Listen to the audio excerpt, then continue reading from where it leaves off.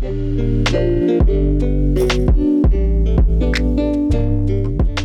guys, this is my first solo episode back. I realized recently that I haven't done a lot of solo episodes in previous seasons of the show, and I think a big reason for that is because, frankly, I was insecure that solo episodes would be less engaging or less interesting.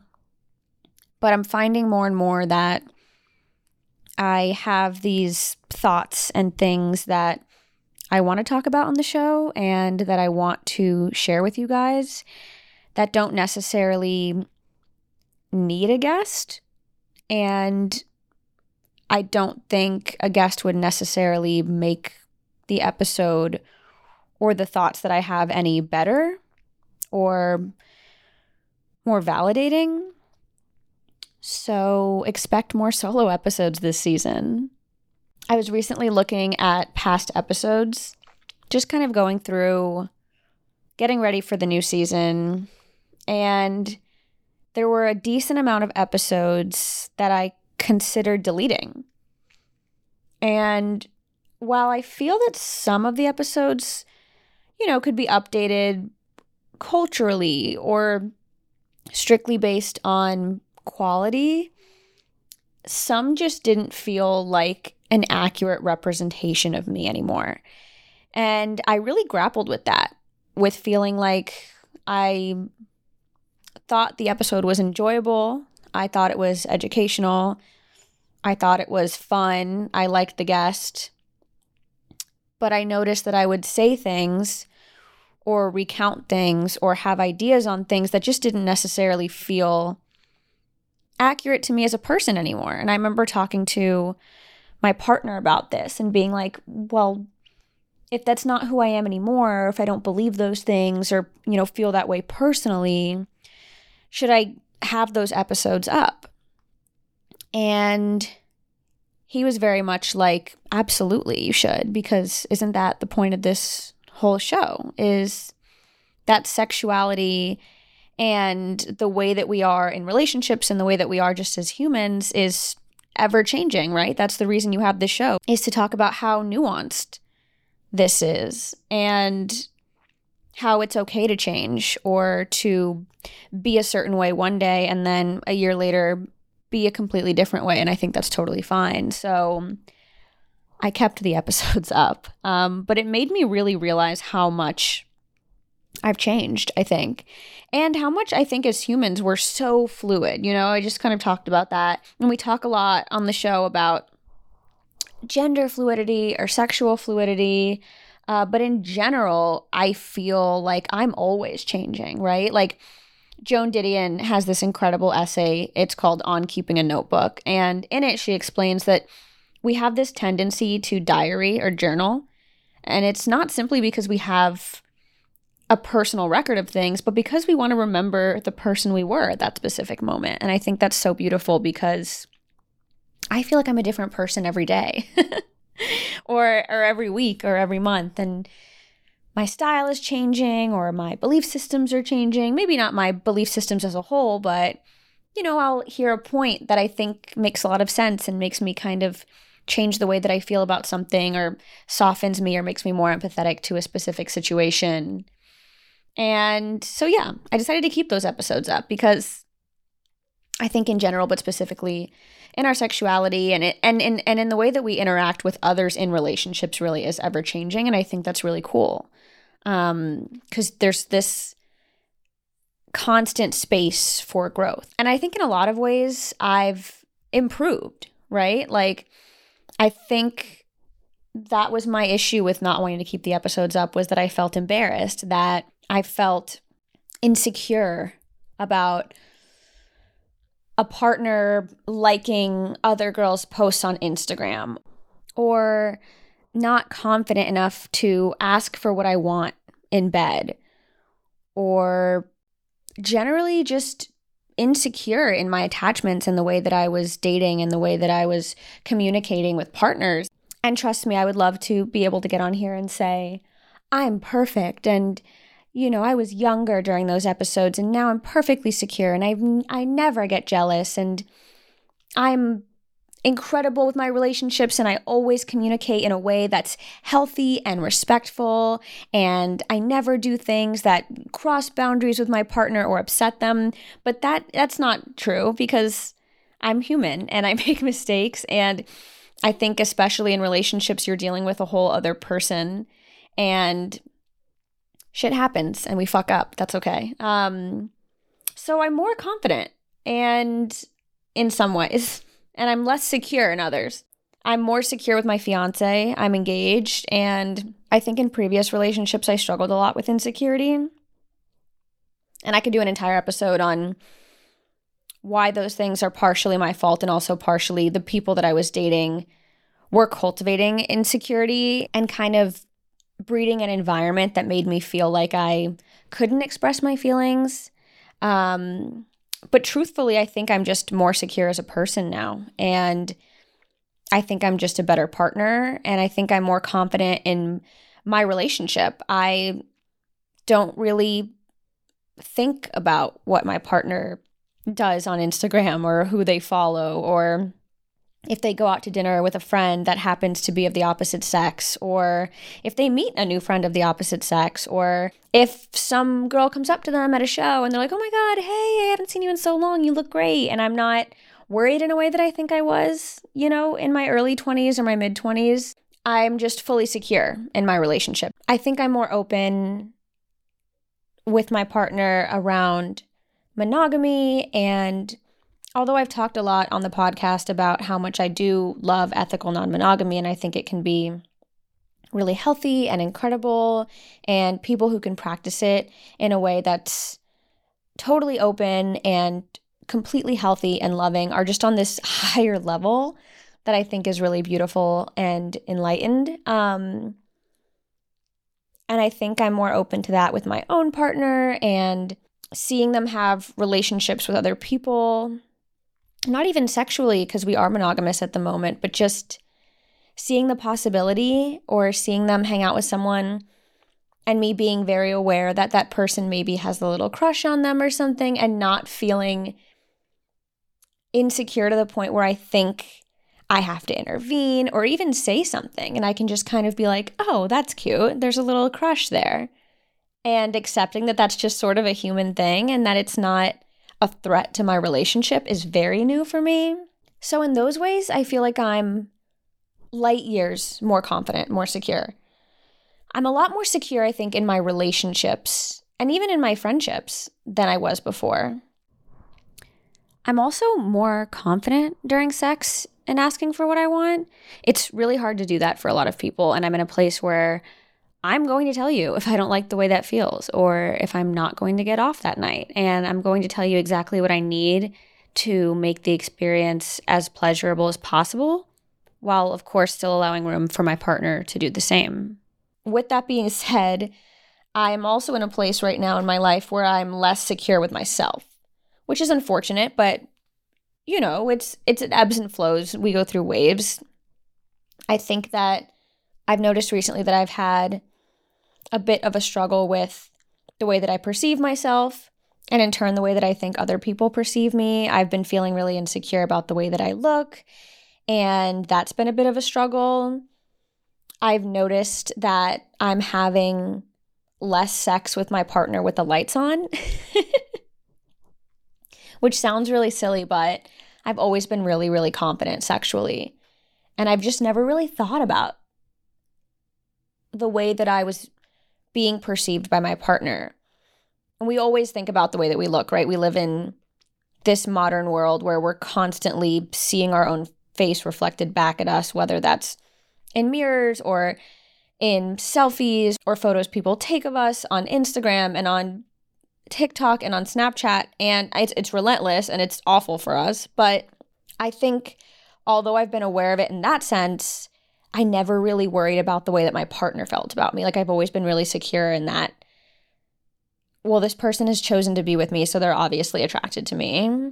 And I'm very confident in my how do I word this, sexual abilities. So I just never really thought about the way that like my face looked during sex or that my body looked. And it's a new struggle for me recently, and it's been really hard. And I've never experienced that where my mind goes to other places when I'm being intimate with my partner, and it's less about the pleasure I'm receiving or the pleasure I'm giving. And it's more, does my face look weird right now? Or how does my body look at this angle? It's very, very new for me.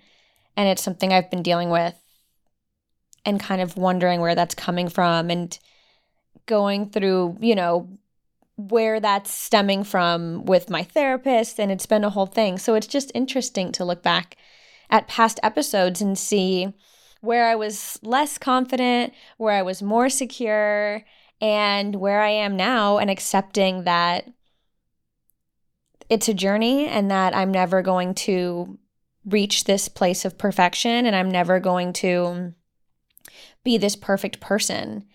And really just accepting that I don't need to try to portray myself as perfect, whether it's on Instagram or on the podcast. Because there is this pressure that we all feel, right? This pressure of wanting to be perfect, frankly. And I think for me, it's wanting to be perfect as a sexual being, as a woman, as a sex educator, wanting to feel like I have all the answers and that I'm someone that people can look to when they're struggling with not being as sexually open as they'd like to be.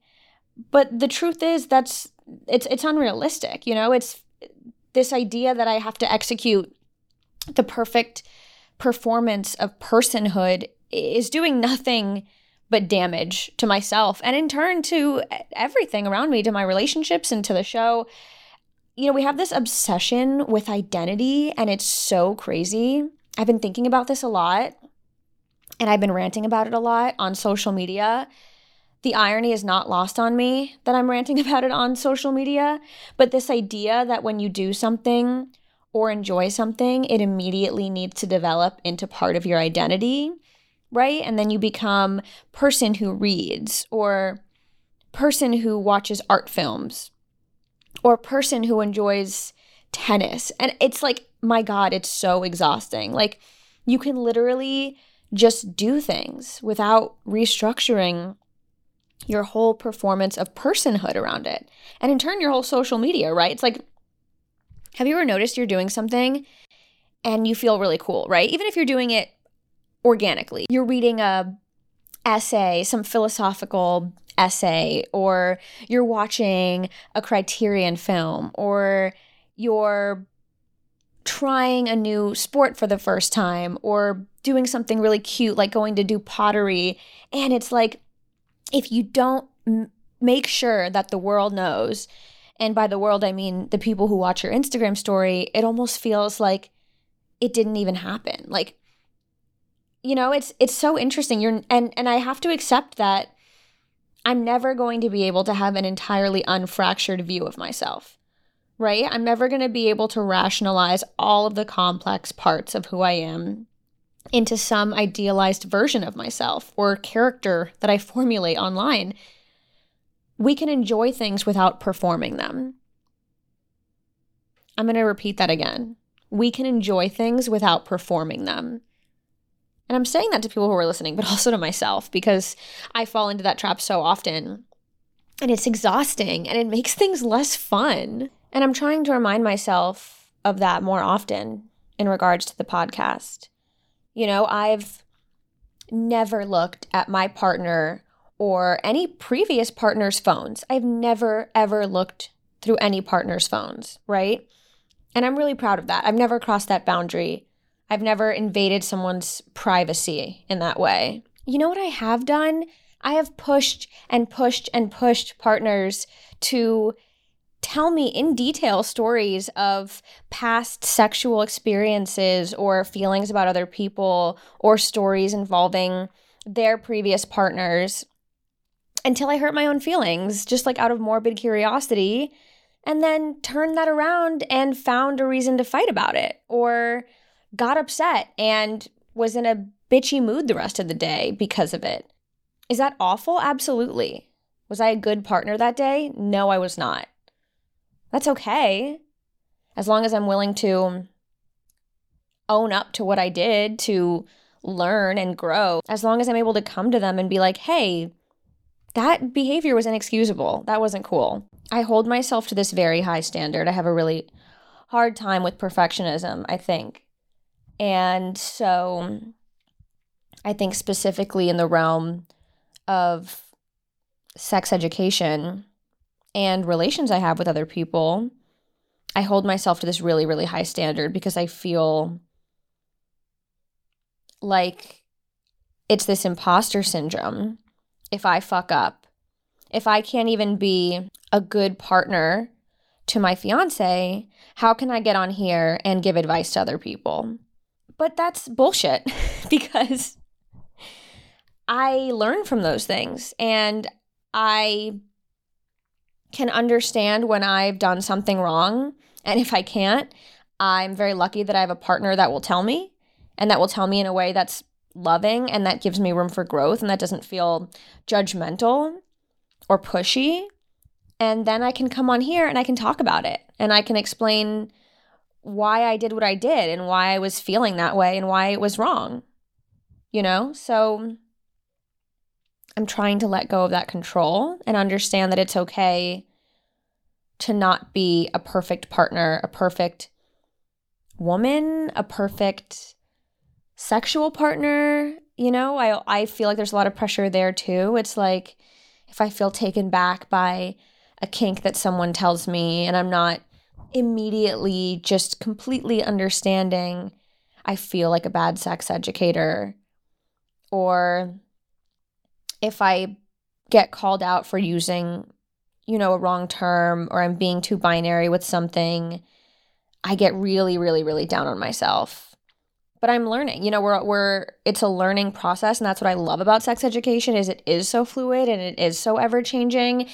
And as humans are changing and as we're evolving and as we're learning more about gender and sexuality, things are going to change. And all we can do is accept that change and try our best to be the best versions of ourselves for our partners, for our friends, for the world. I know I'm a good sex educator, even if I pick a fight with my partner because I'm having a bad day or stumble upon a new term and kink that I didn't know before. We need to give ourselves room to be flawed and accept that being flawed doesn't make us less than. It doesn't mean that we aren't deserving of love or respect, whether that's relationally or professionally. This reminds me a lot of that quote that's been repurposed a lot, where it's usually along the lines of something like, how can anybody else love you until you love yourself?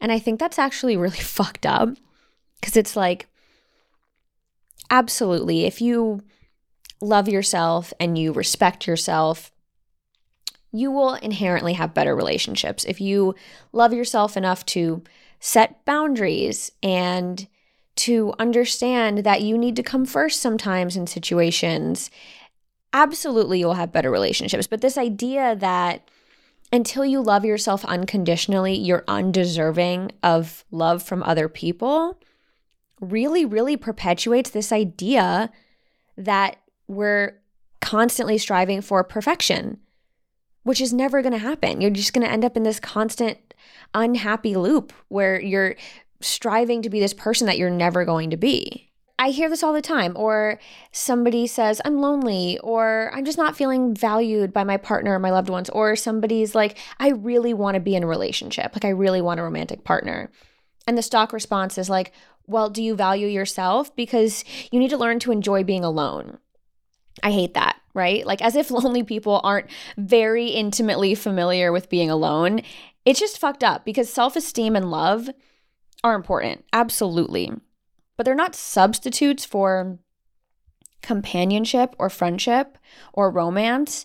And pretending that loneliness or not being 100% happy or in love with yourself is a personal failure that can only be fixed by self-improvement, it feels, I don't know, it feels like delusional and also kind of cruel that people who haven't achieved perfect self-love or complete happiness with being alone aren't deserving of romantic partners or love is really, really fucked up. With that being said, I saw this TikTok the other day, and a lot more often recently, actually, where the caption was, it was so ridiculous. It was something like, when you're his first bipolar, clingy girlfriend who doesn't know how to deal with her emotions and can't communicate when she's upset. Or when you're the first jealous girl who cries every day and needs constant attention. I'm getting fed these TikToks a lot, and I think it's because I'm watching them. Am I tripping? This isn't funny to me. Like, this isn't okay. This trope of leaning into being quote unquote crazy or jealous or toxic, or this whole thing about like supporting women's wrongs. And I'm not trying to sound like I have a stick up my ass, because I can understand a joke, right? It's okay to like joke about those things once in a while. And you know, those funny videos where it's like your friend is telling you that she cheated on her boyfriend and you're like, it's okay, I support women. Like, it's funny, I get it, it's a joke. But I am absolutely seeing more and more these specifically women leaning into this trope of not knowing how to communicate their feelings, or being jealous, or needing constant attention, or being the crazy girl. And it's fucked up, especially with the way things you like get served to you nowadays. The algorithm adjusts to you so well that you fall into this mindset, and then you're trapped in this loop, and it becomes sort of pervasive. It becomes like this echo chamber where you're just enabled to continue to be toxic or unhealthy in relationships. And I don't know, I feel like it's a pendulum swing sometimes, right? Like, it was cool girl for so long, right? And it was this thing where you had to be really cool and not like other girls, and you could hang with the bros, and you didn't care about emotions. And then we sort of wised up, right? And that became not cool to be the cool girl. In fact, it became pick me, right? We like gave it a name. We stigmatized it. It's not cool to adjust your personality to be anti-woman in order to appeal to the male gaze. Amazing. I love that. But now it feels like the pendulum is swinging so far the opposite way to the point where it's like, do whatever you want. Be awful to your partner. Cry immediately when you don't get what you want. Never talk about your feelings in a healthy way. Be toxic. It's so wild. And I think that as women, or as femmes, or as people with vulvas, we just don't need to box ourselves. You know, it goes back to this performance of personhood. We don't need to be defined by these tropes that are assigned to us by like media or society or whatever it is. And these boxes exist everywhere. It's maddening. It's so annoying, the boxes that are set in place that we fall into so easily. It's like we fall into these like tropes, these sexual tropes especially, and it can be so damaging to our growth as people. And oftentimes I've noticed that people do this to their own partners in relationships, you know, like have you ever noticed this? You do something once and forever afterwards, your partner does it to you because you asked for it once. Like, you like to be choked or slapped, or you tell them to spit in your mouth. And that's awesome and great, right? But then it's like 3 months later, they're still doing it every single time. And you're just like the partner who likes to be slapped and spit on now. You know what I mean? And I feel like I've dealt with this in relationships before, where I ask for something like that, and then months down the road, we're having really intimate, sensual sex, and there's like candles lit, and it's this like really romantic moment, and we're like saying I love you, and then my partner will like spit in my mouth, and I'm like, what are you doing? And they'll be like, well, I thought you liked that. And it's like, yeah, in that moment, that one time, that was great. In general, yes, I can get down with that. but it doesn't define me as a sexual being. And I get it, right? It's easier to feel control or like you know someone when you can compartmentalize them.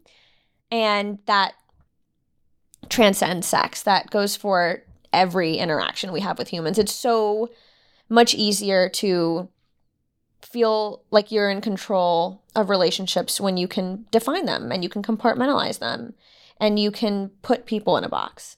And we do it to ourselves too, right?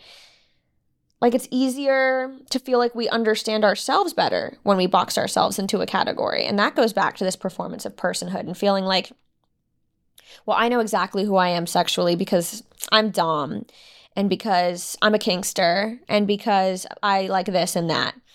Or I know exactly who I am and I know I'm intelligent because I read 3 books a month. You know what I mean? It's like we box ourselves because then it feels easier to define ourselves. And the way we choose to define ourselves is so funny and so interesting. This kind of goes back to the cool girl trope for me that we talked about earlier, because that is something I fell into really, really bad. I wouldn't necessarily call myself a pick-me because I genuinely don't feel like I ever let it affect my relationships with women. I feel like I've always really, really been a girl's girl, and I do not throw women under the bus. I do not come for other women's looks ever. And I just don't fall into that. But when it comes to myself, I was very, very cool girl. And especially in context of relationships with men, I, for so long in my early 20s, felt like I needed to be this type of woman who didn't have any needs, didn't need a lot of attention. You can go hang out with your boys every night. That's okay. I'll see you in a few days, babe. I'm cool. I'm not really an emotional person, you know? I don't really cry. It's not really my thing. You know, I was boxing myself into that because I thought that's what the people I was dating wanted. Or not even that I thought it was what they wanted, but I thought if I made myself the least emotionally needy I could, that they would like me more. I shouldn't even say emotionally needy, just a person who needs things and who has emotions and who wants to express them in a healthy way and who has wants and needs, as we all do.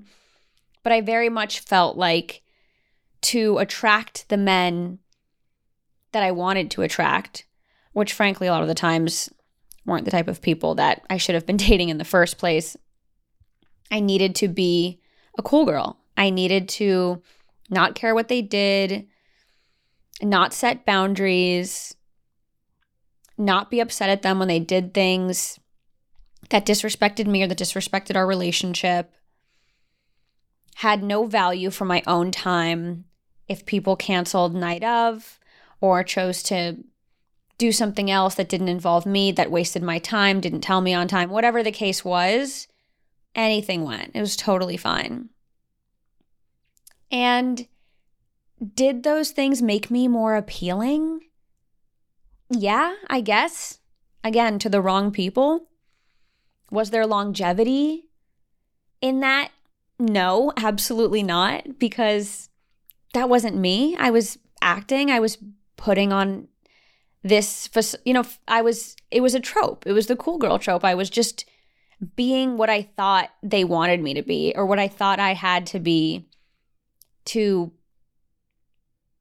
get these people to like me. It would go as far as me acting like I didn't even want a relationship. I would tell people that I wasn't looking for anything serious. I'm emotionally unavailable. We should just be friends with benefits. I'm not asking you to change anything about your life. Again, because I had this idea that that's what men wanted, when in reality I was really kind of just fucking it up for myself. Because if you set very low expectations for yourself, that's where people meet you most of the time, especially when you're younger and you're dating people who are selfish or who don't want to be tied down or who are, their mind is everywhere and they're focused on their friends and on their work. People aren't going to meet you higher than you ask them to most of the time. So I would set these extremely low expectations, and then my feelings would be hurt when people would not exceed those expectations. And I realized how much I did that when I was younger, even in actual relationships, when I would be with someone and we were exclusive or monogamous, in love, the whole thing. I had such a hard time expressing my needs and even identifying my needs, even figuring out for myself what I needed. And it's a whole other battle. Those are two separate battles. Identifying your needs is the first step, and being like, these are the things that I need to be happy in my relationships is the first battle. And then the second is being able to openly and healthily express those needs. But I would get into these relationships with people who were under the impression that I didn't have any needs. And so I really just fucked myself up. It really took me a long time to learn how to identify my needs, and especially a long time to learn how to express them. And I think I'm pretty good at it now, but it would manifest in these ugly ways. And I find it happening a lot with friends of mine who are dating or people who write in. They're setting this precedent that they don't have any needs, and then they're feeling sad or rejected or unfulfilled when those needs that they haven't expressed aren't being met. It's a very, very vicious cycle. And I get it because I was that person for so long. It's very vulnerable to express your needs to people. You're literally saying, I need these things from you. I need things that I cannot give myself, that I'm going to rely on you for, that are going to make my life better, that are going to make our relationship better, that are going to make me happier and more fulfilled in our relationship. And I need them from you. That's very vulnerable. It's really hard to do. But I noticed for me, it didn't make the relationship better when I didn't express those needs. In fact, it manifested in these ways where I would pick fights or I'd get upset over things, little things that were really just a byproduct of a much bigger issue. I would get upset because my partner was constantly hanging out with their friends and making no time for the relationship. But I had never expressed, hey, I need intimate time together. I need to feel valued. I need to feel that alone time with me is a priority for you. But instead of just saying that, they'd go out with their friends and I'd get mad and I'd pick a fight and they'd be confused and they'd be like, you're upset because I'm hanging out with my friends? No, I'm not upset that you're hanging out with your friends. I'm upset that my needs aren't being met. It's just another way that we feel the need, or that I felt the need personally, to achieve this unattainable idea of perfection. To me, the perfect woman, in hetero relationships at least, was not needy, was cool, was fine with anything.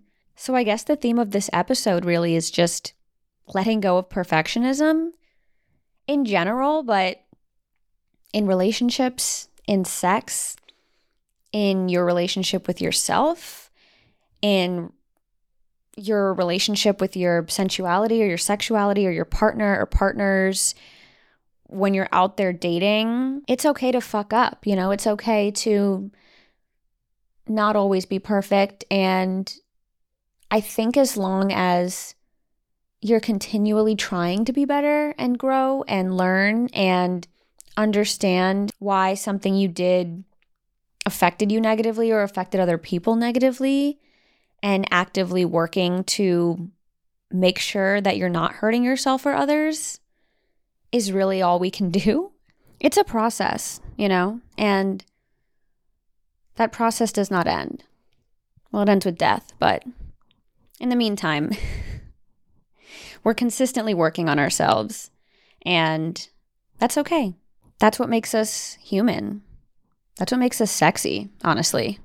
The people that I find sexiest and the most attractive and the cool and the most interesting, the people I want to like get to know and also make out with, are the people who you can tell they know that they're flawed. They know that, they have maybe physical features that aren't perfect, that aren't aligned with whatever's cool right now in society or on social media, or their body isn't perfect, or that they've fucked up in the past, and they're just so accepting of it. That is so sexy. And that's where I'm going to end this solo episode. I hope you guys enjoyed it. If you want more of the podcast, follow Was That Good For You on Instagram. If you like me or the show at all, leave it a good review on Spotify or Apple or wherever you listen to your podcasts. It really does mean a lot and helps me out. Okay, I'll talk to you guys later. Bye.